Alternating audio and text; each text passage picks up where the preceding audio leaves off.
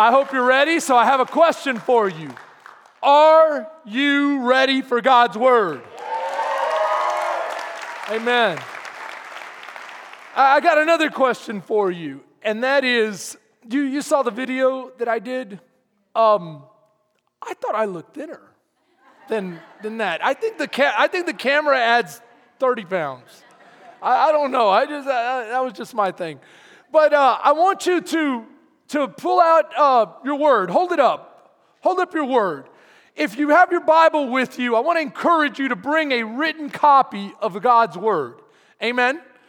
And I also want to encourage you that because we live in interesting times. Come on, how many of us can at least admit, I may not know exactly what's going on, but there is definitely something going on, right? There's all kinds of things happening. Sometimes I feel like people are losing their minds. They're doing the craziest things. It's like, wait a minute, I don't think they did that when I was a kid.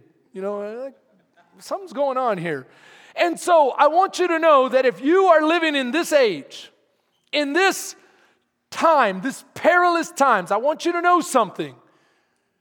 You are like a Navy SEAL. You're like a Green Beret. You're like, I'm not kidding, you are like God's Special Forces team because He appointed you for such a time as this. He knew you were going to be born in this difficult age. And to be a Christian in this age, oh, you've got to be tough. This is not for wimps. I mean, you've got to be rock solid in your faith. And so I want you to start bringing your word out because your word is what God uses to create what He has for you. He's trying to fashion you into something really special. And I want to share something with you that sometimes when I used to say things in the past that seemed prophetic, I say seemed prophetic because they weren't really prophetic.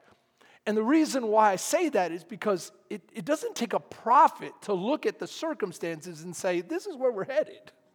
I mean, this is kind of what the natural outcome is going to be.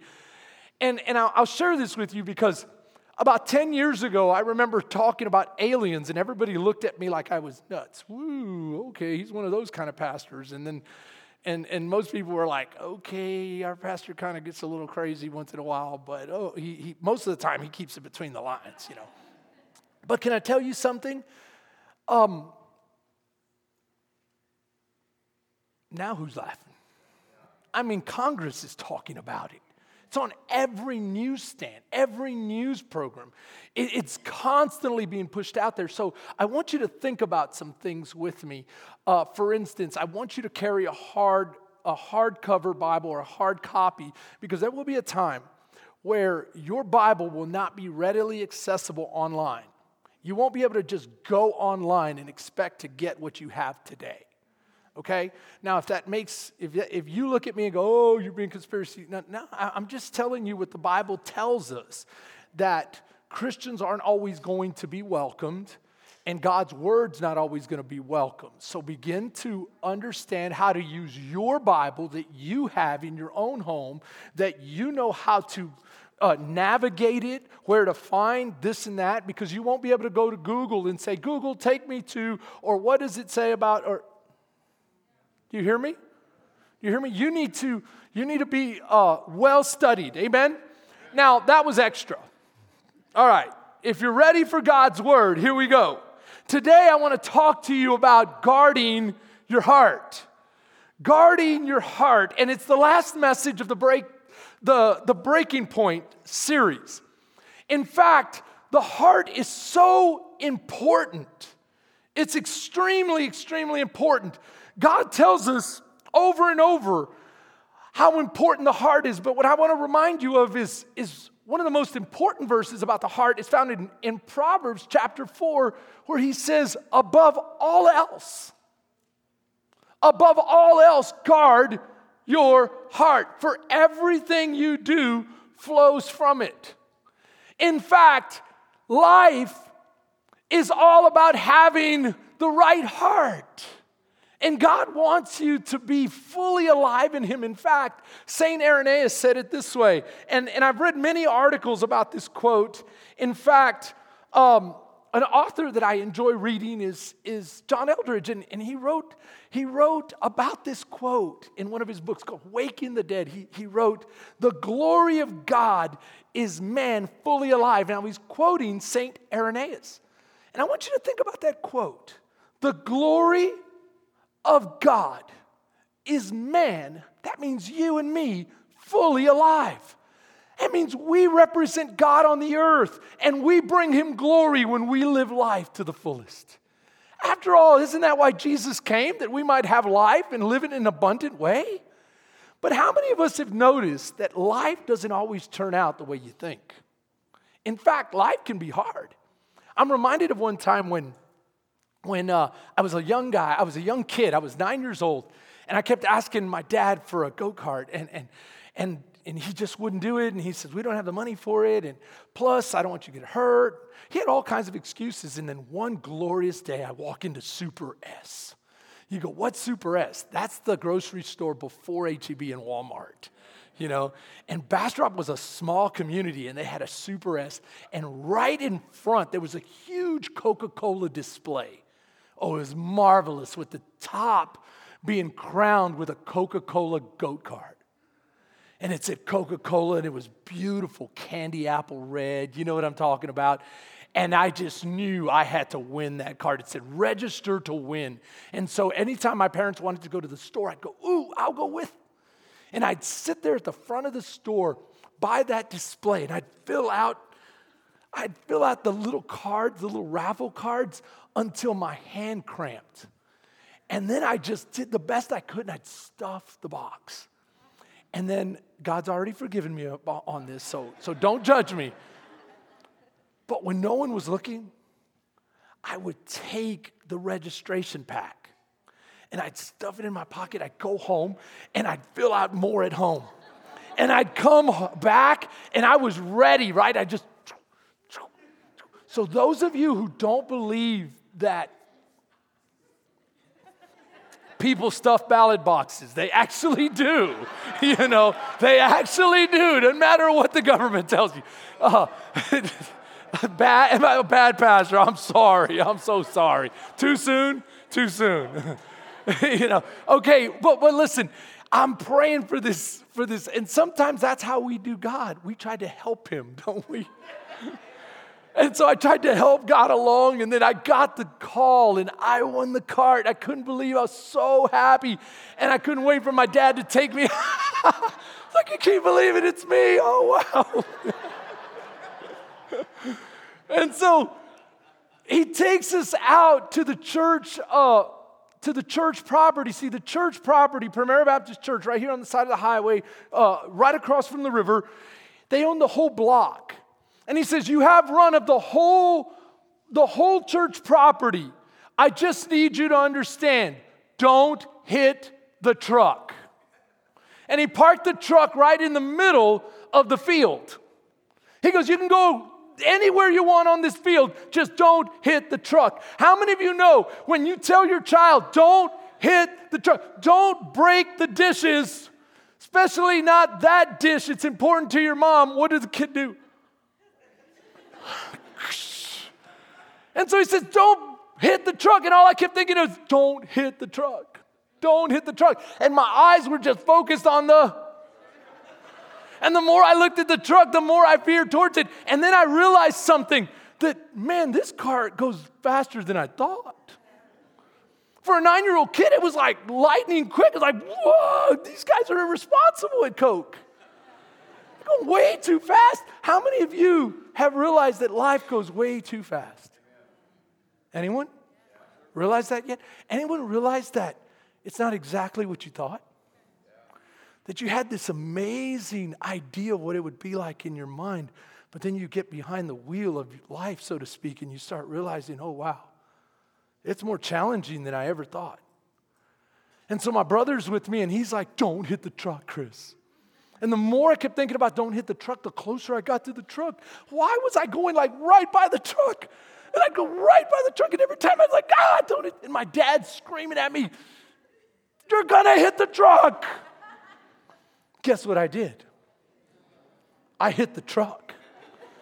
And I hit it so hard, it broke the steering column.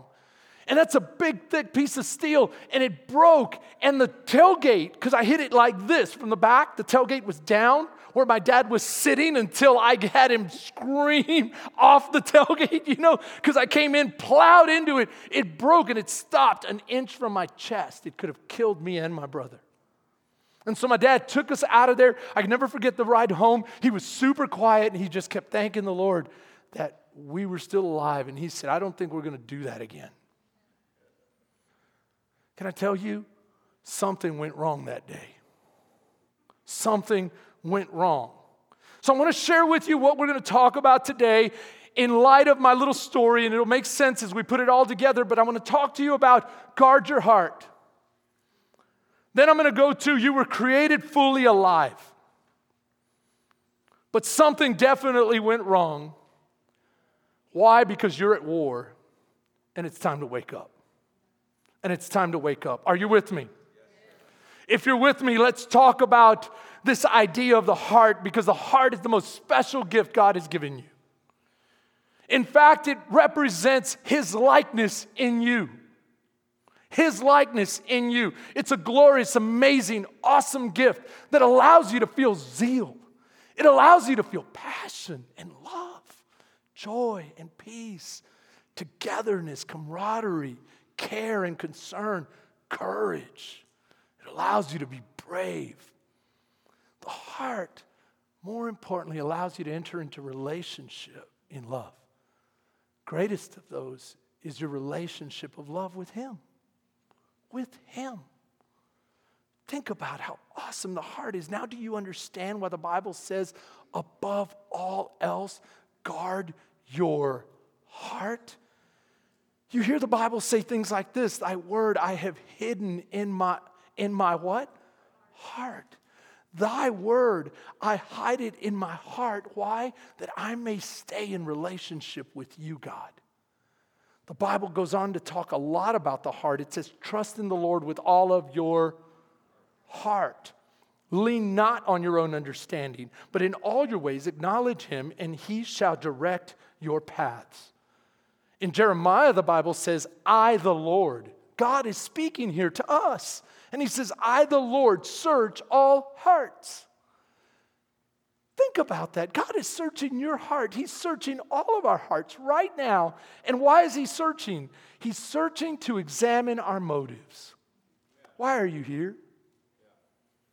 Is it because someone pestered you to be here? Is it because your parents drug you here? There was once a young man who moved into a neighborhood, and he bought a house there, and it was an elderly neighborhood, and immediately he started helping all of his neighbors. He would help them do this, he would help them do that. And the neighbors got together and said, that young man is really special. Someone needs to talk to him and find out how he was raised. And so they go and they ask him, we couldn't help but notice you're super kind, considerate. Are you a Christian? And how were you raised? And he says, well, you have to understand, when I was young, I had a drug problem. And immediately, the neighbors said, whoa, drug problem. Yeah, you see, when I was a kid, my mama drugged me to church. And my daddy drugged me to Wednesday night. And my mama drugged me to Sunday night. And they drugged me to church every time the doors were open. See, I had a drug problem.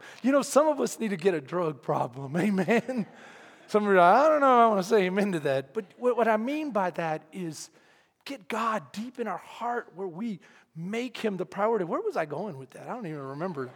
No, I do remember. The truth of the matter is, why are you here? Is it that you're being drugged to church? Well, let me tell you something.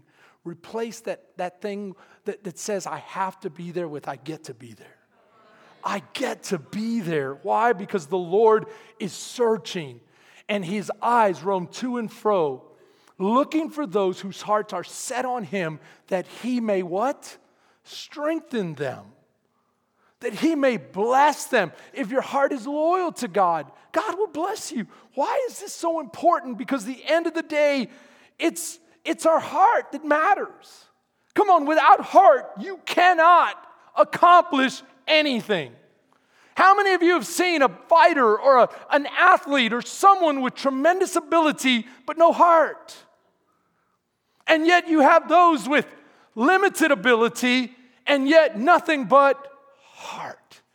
And they excel. I can tell you it was so beautiful watching my team get their heart back. Baylor's been having a tough time here lately. And I was about to quit on them. Yesterday, they fell down 28 points behind. 28 points. They looked like they were done. But our quarterback, he just came back. He has heart. And you know what he did? He ignited the entire team. He ignited the team to play like they've never played before. Biggest comeback in school history happened yesterday. And they were away. They weren't at home. They were playing away. And I'll tell you what happened. It was beautiful. Blake Chapin, the little quarterback, he's little. He's not big. He's not anything super special. But his heart, you could tell how much heart he has at the end of the game. His collar has been stretched. His jersey is ragtag. It's marked all over. He looks like he's been to war and back. You know why? Because he did. He went to war, and he got the whole team rallied behind him. And can I tell you, that's what you're called to do. You're called to live with so much heart and so much passion and so much purpose and so much dedication and so much zeal that those around you want to live better themselves. That your family would be better because a man of heart lives in that home. That your family, your exterior family would want to be better because they've associated with you. That your co-workers, that your peers, that everyone around you would catch that contagious heart that God put in you. You say, but Pastor, where does it go? I'll tell you where it goes. It gets attacked. But before we talk about it being attacked, I want you to know how important it was for the Apostle Paul to have people wake up to the idea that your heart is so important and to want their heart to see again. See again. This is what he wrote to the Ephesian church. Read it with me. I pray that the eyes of your heart may be enlightened, that you would once again see how awesome life is and that you get to live it. That you get to live it. This is the day that the Lord has made. I shall rejoice and be glad in it. That we would be full of passion. Come on, how many of us remember singing that song? It swept throughout the church, right? Open the eyes of my heart, Lord. Open the eyes of my heart. I want to see.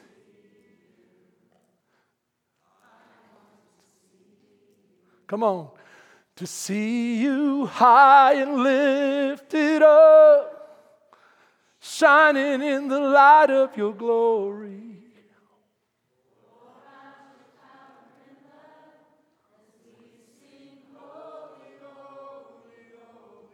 Think about this with me for a second.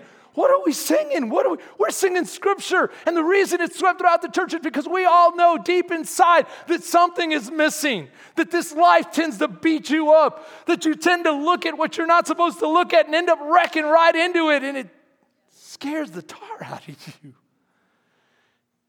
And yet God is saying, open the eyes of your heart. And you know where the eyes of your heart get opened? It's right there in verse 4 of that first chapter. We read verse 18, but go back with me to verse 4, and it says, just as he chose us in him before the foundation of the world, that we should be holy and without blame before him in love. What is he saying? He's saying God chose you. Before the world was even formed, he already knew you and he loved you.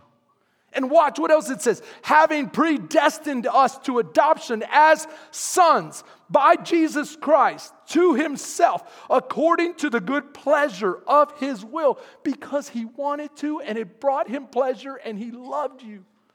He wanted you to be his son, to be his daughter. Now watch this. To the praise of the glory of his grace. Oh, that just sounds amazing to me. To the praise of the glory of his grace. We didn't deserve it, but thank you, God, that you loved me anyway. that you loved me anyway, by which he made us acceptable in the beloved. And now Paul is saying, do you see what God did for you? Open the eyes of your heart again. Think about it for just a second. See, you were created fully alive. You were created to be fully alive. This is what it's called, the imago Dei. The imago Dei literally means, and it comes from the Latin, which means the image of God. You were created to reflect God's fullness in the earth. This is what he says in the creation account. Read it with me. Then God said, let the earth bring forth the living creature according to its kind. Now stay with me when I read this, because this is very important. He wants you to know that he created living creatures according to their kind. Now watch. Cattle and creeping things and the beast of the earth, each according to its kind. And it was so. And God made the beast of the earth according to its kind, cattle according to its kind, and everything that creeps on the earth according to its kind. And God saw that it was good, and he was pleased. Now, why did the Bible go into according to its kind? Why? Because we're about to go into the next verse. Watch what the next verse says. It says, then God said, let us make man in our image.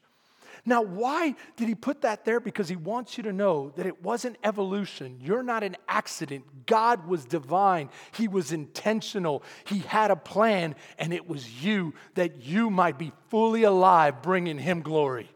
Bringing him glory as you live to the fullest way possible. Now, I want you to think about what Satan has been up to. Satan has been perpetuating and pushing this lie of evolution. And do you know something? Evolution is not a fact, it's a theory. And a theory is it's our best guess based on what we see. And Darwin said, one day the fossil record will prove us right. What is the fossil record? The fossil record is all the fossils that come out of the ground. We will find a transition species.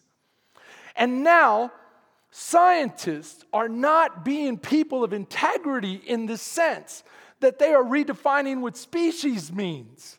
So let's just go back to the biblical term and say we have never found a fossil that jumps kind, that started off this kind and went to another kind. Never. And Darwin said that the fossil record would prove it right. Well, the fossil record has proved it wrong, and the Bible writes. The Bible right. If you go do research, the so-called transition fossils that they find have all been monkeyed and have been altered by the so-called scientists that are supposed to be people of integrity. They've been shaved, they've been altered, they've been filed down, they've been literally manipulated to look like a what? Transitional fossil. But God's word is right. You say, Pastor, why are you putting this out? Why are you being so strong about this? The reason I'm being so strong about this is because I want you to understand the devil's lie. He doesn't care about the animals. He cares about you. Because the glory of God is man fully alive. You fully alive and understanding that God loves you and wants a relationship with you. And if he can convince you that you're an accident, then why would you ever need a God? God had no part in your making, but yet the Bible says he made you. Now watch this. Watch where I'm going with this, because this is deep. Are you ready? Are you with me? Now watch this. Then the Lord said, let us make man in our own image according to our likeness. Let them have dominion over the fish of the sea, over the birds of the air, over the cattle, and over all the earth, and over every creeping thing that creeps on the earth. We're called to rule. We're called to represent our King as we represent his likeness with his heart. With his heart. Now watch this. And so God created man in his own image. In the image of God, he created him. Now watch this. Male and female. Do you realize this beautiful, glorious thing, this imago Dei, literally means that you were created intentionally male or female. Now do you see the lie and where it's headed? The lie of evolution is headed to the point that you may not be male. You may not be female. You may be. But can I tell you, if you want to truly, fully live, then you bring God glory according to His purpose. And He didn't make mistakes. He didn't make mistakes. And as you see this lie being perpetuated and being told more and more and more, you don't see people more satisfied. You see them more dissatisfied, more discontentment, more anger. And the only cure for that is Jesus Christ and knowing that you are specially created for Him, by Him, for a purpose. And that if He made you a male, you are called to experience the beauty of His image in your masculinity. And if He made you a female, you are called to experience the beauty of His image in your femininity. And that God has an amazing plan for your life. Don't buy the lie of the enemy. Don't buy the lie of the enemy. Do you hear me? It's right there. But something went wrong. What went wrong? Well, if you go to chapter 3, we know that God said, hey, you can have full run of the whole property, just don't hit the truck in the middle of the garden, right? Don't eat the fruit of the tree in the middle of the garden. And so the enemy shows up in the form of a snake and he says, hey, did God really say? Isn't it interesting how the enemy always questions God? So I just want to share something with you, church. If you're ever questioning the Bible, something explicit that God said in God's word, you know it's the enemy. I've had people say to me, I'm talking to them about salvation. They're like, well, I need to pray about, if I should get saved. I'm like, that's the enemy.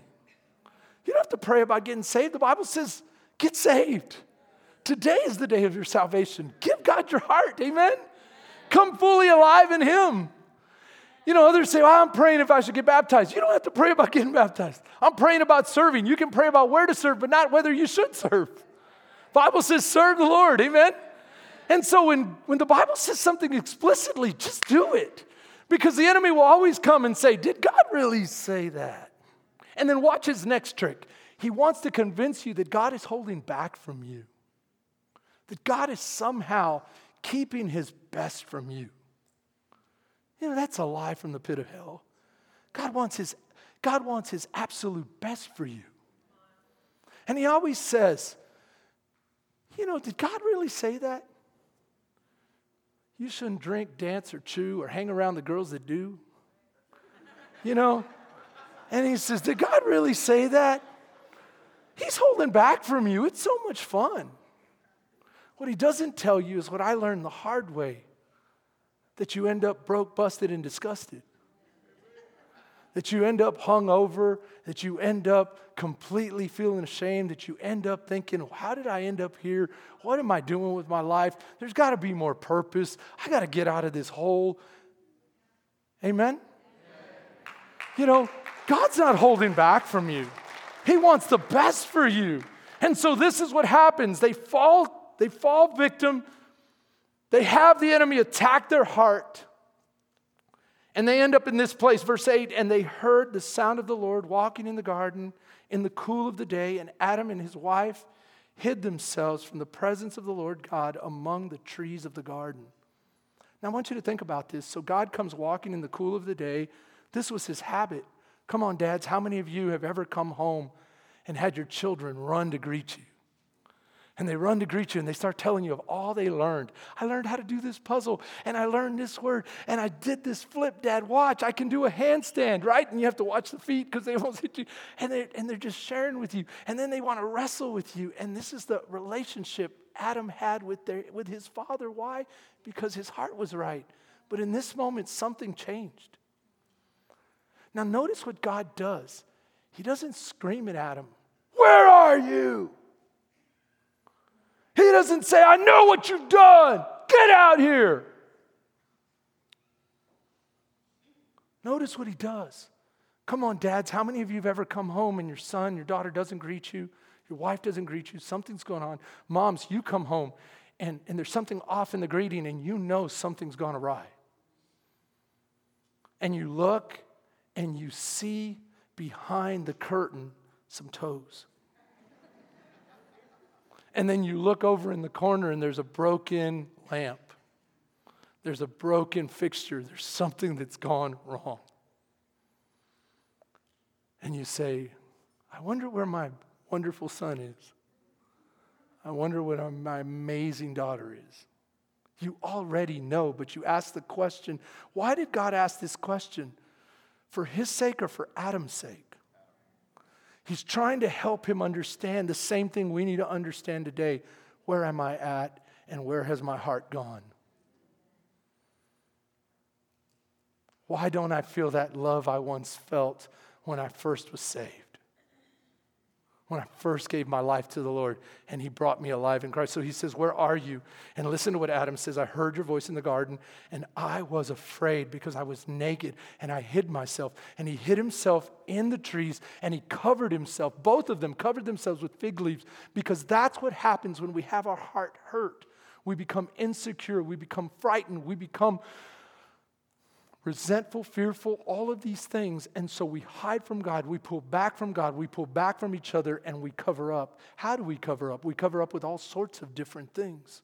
Some of us cover up with our abilities. Others cover up with our personality. Others cover up with our accomplishments. Others cover up with our anger.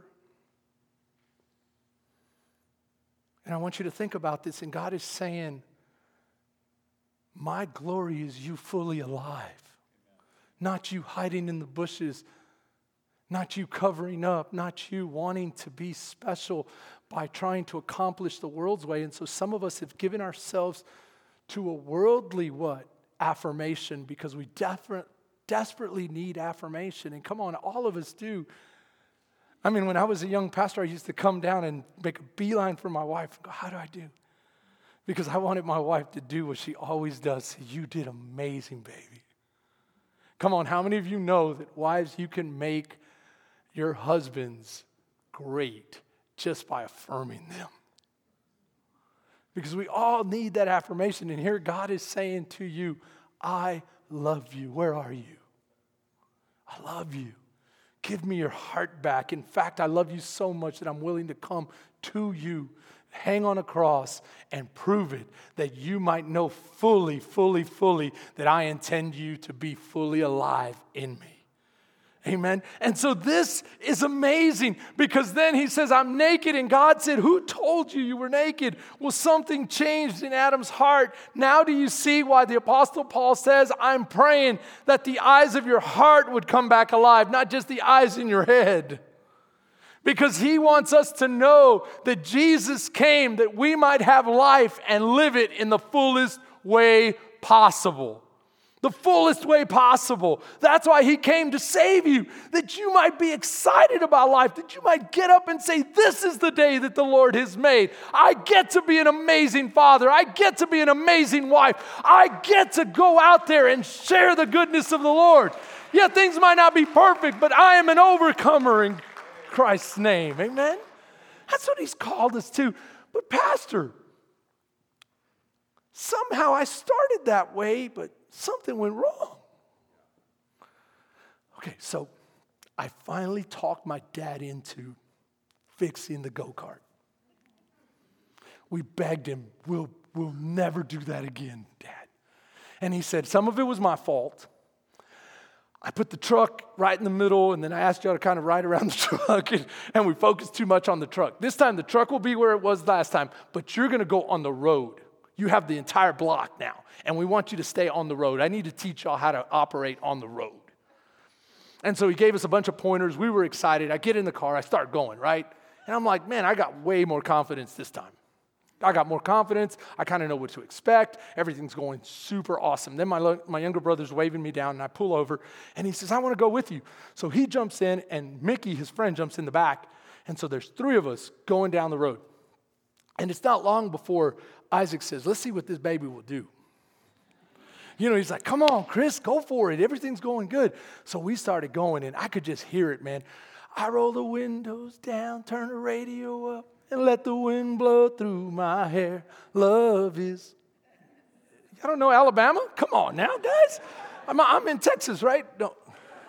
Okay, so I'm riding down the road, everything's going great. I keep building speed, and then the curve comes. And I kid you not, I take that curve at full speed. It's sliding till it couldn't slide anymore, and it tumped. It went over on its back, and I slid across the pavement. It hit the ditch, the bar ditch, and then it flipped some more. Mickey, who was in the back, ended up in the, 2 neighbors down. He's passed out in the yard.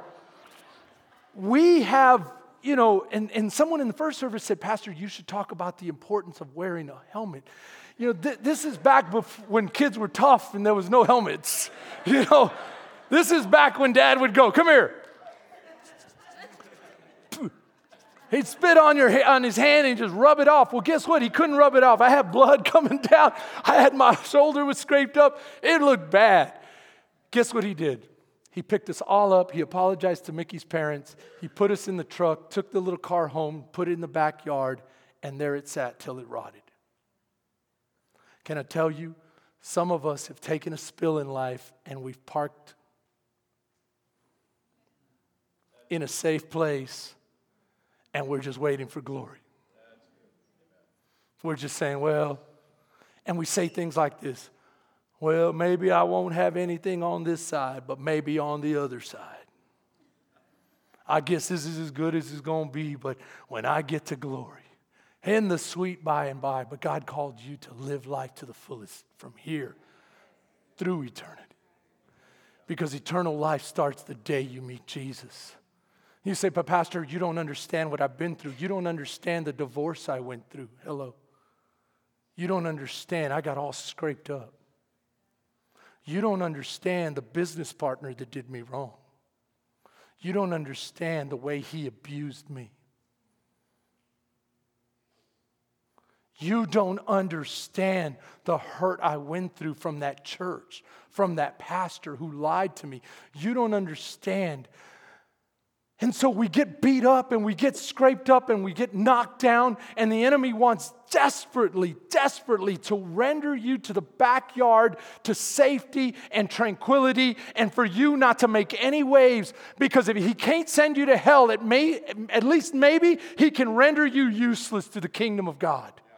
But God says, I want you fully alive because you represent my likeness in the earth. You're called to inspire others. You're called to live in such a way that others want what you have. That's what you're called to do. Yes, I understand it's going to be hard. Yes, I understand it's going to be discouraging. Yes, I understand you're going to go through a lot and you're going to feel like giving up. But if you would just step back and re-engage. Are you telling me if I re-engage, the enemy will leave me alone? No, it'll get worse. It'll get worse, but where's your courage? Where's your heart? You get one life to live for your King, to do exploits for Him, to do something mighty in faith, to have the Holy Spirit fill you full of His power, that you might do the unexpected, that you might go beyond your abilities and experience a mighty move of God. Oh, think about it. I don't want to just exist in my marriage. I want to love passionately. You know what my wife said the other day? It was the greatest compliment ever. She said this to me. She said, man, after all these years of marriage, I'm realizing more and more and more my favorite time is when we sleep together. Not like, oh, shoot, that sounds like... Oh, my goodness. Oh. Let's pray. Let us pray. That's not what I meant. I meant never mind. Just laying in the same bed together. Yeah, there's no recovery from that. Come on, how many of you want to have an amazing marriage? Have your children excited about the things of God. Be a great father. You say, but Pastor, I'm already done being a father because my children have moved on. You're not done. You're called to be a patriarch. You're called to be a father of fathers. that your grandchildren would look to you, that you keep the entire clan of your family together for the Lord. Amen? That's what we're called to do.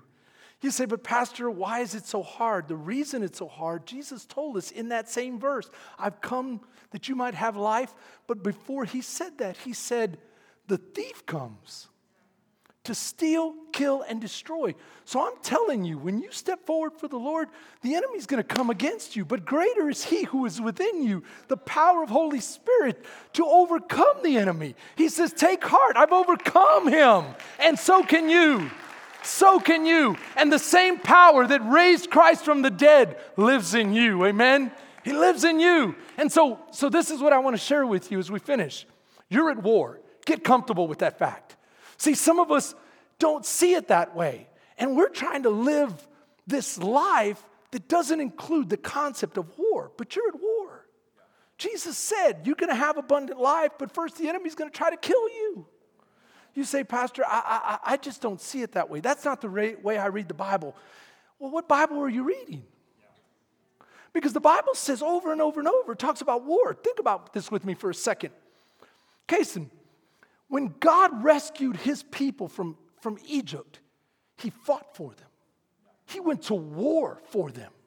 And when they finally got free, Egypt changed their mind. Pharaoh changed their mind, and he had to go to war again, and he drowned all of the Egyptian soldiers in the Red Sea. You say, oh, but that's just two occurrences. How about when they went to the Promised Land, they had to fight for the Promised Land?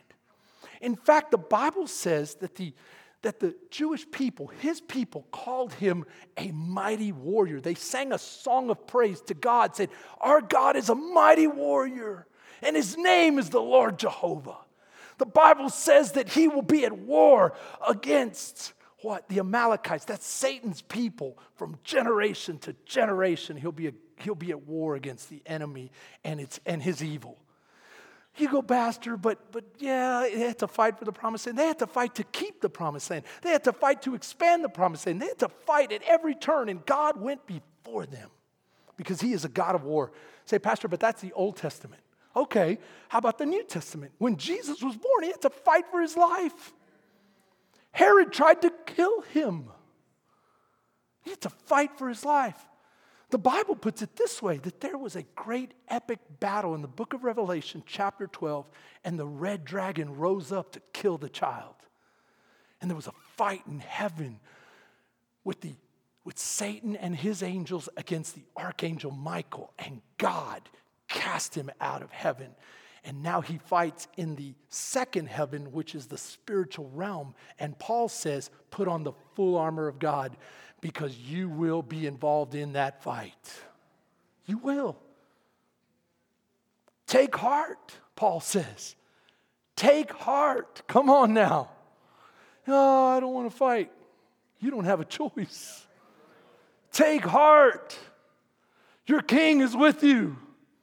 Fight for the heart of your king. Amen? And so this is where we finish. It's time to wake up. It's time to wake up. The Bible says it clearly. How do we wake up? Well, the Bible says, have no fellowship with the things of darkness. What does he mean by that? Have no fellowship with the unfruitful works of the darkness, but rather expose them. He's saying, hey, declare your position. Come out of Babylon. I'm not like the world. I'm ready to live for you, Lord, full-heartedly. And then watch what he says. He says, awake. Keep going. Awake, you who sleep. Rise from the dead, and Christ will give you light. Walk circumspectly, not as fools, but as wise. And this is where we finish. As we get ready for Jesus' return, the Bible says that the prophecies will come to light in the last generation. I believe right now the prophecies are coming to light every single day. The Bible also promises, listen to me very closely, that those who are wise, what does it say there? Walk as a wise man. Walk wisely, not foolishly. Because he says those that are wise will understand the prophecies. I want to be wise. How can I be wise? You wake up. You say, Lord, I want my heart back. Restore to me the joy of your salvation. I want to be what it was. I want to be how it was when I first trusted you. But I've learned a few things. I've learned to trust you that much more. You say, okay, watch. That's called the fear of the Lord. Do you realize that when you fear the Lord, not fear God in that I feel insecure, therefore, no, the fear of the Lord that God describes as a good thing is not hiding in the bushes, but living in the light. What does that mean? I fear disappointing you more than I fear disappointing the world. I fear being away from you. Lord, I fear going back to my old life. I'll never go back. Amen. I'm living for you from this moment on. And so when you fear the Lord, that's the beginning of wisdom. And when you have wisdom, he'll begin to show you he's coming back. Did I tell you about Christmas? No? That was second service. Okay. How many of you know when you see Christmas displays and the lights being put up and the merchandise start coming out, you know when you see that, Thanksgiving is around the corner. Isn't that true? And so when you see these prophecies being fulfilled, because you are living in the fear of the Lord and wisdom fills your heart, right? And now you can see with the eyes of your heart that he's coming back and it starts beating for him, then you know these signs indicate he's around the corner. He's around the corner. Can I tell you? We're not at the end. We're at the beginning of the end. We're not at the end. Turn to your neighbor and say, we're not at the end. We're at the beginning of the end. And it's time your heart beats for your king. Amen? It's the night before your wedding. The groom is coming for you. Let your heart beat for him. Amen? Let your heart beat for him. You may have taken a spill.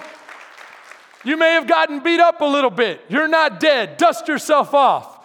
And by the power of the Holy Spirit, get back in the fight. Get back in the fight. Amen?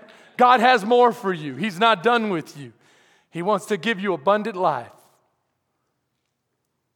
Have courage. That means have heart. Have heart. So this is where we finish. And I want to ask you, if you're here today and you can honestly say, Pastor, I don't know if I've ever been made alive, fully alive in Christ.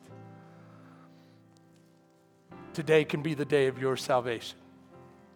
You don't have to pray about it. God has already declared he loves you and he wants you to be saved. You might ask, Pastor, what can I do to be saved? You surrender to him. You say, Lord, I believe your word that you are the Son of God, Jesus, that you died on a cross in my place. You took my punishment for all that I've done wrong. And so, Lord, as I trust you took my punishment, I also receive your forgiveness. If you're here today, would you just have that conversation with the Lord? Lord, I'm ready to be made new.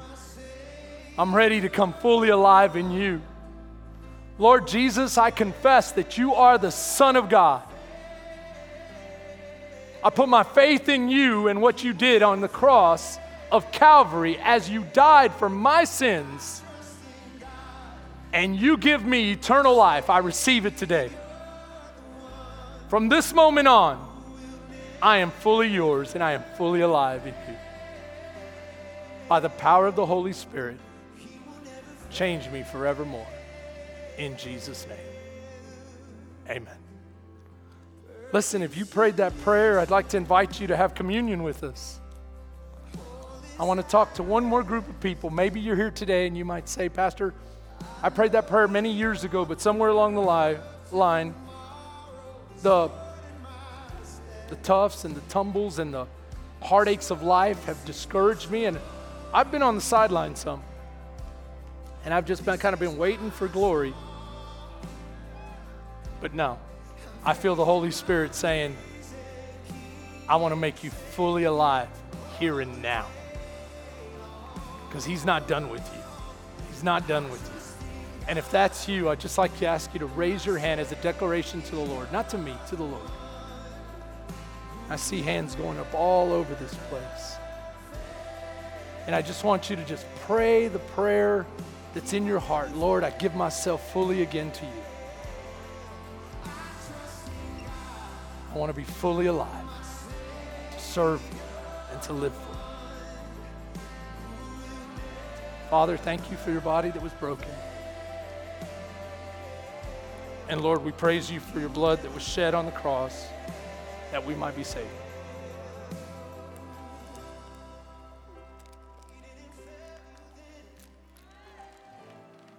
In Jesus' name, amen. Church, I love you. Have a great week.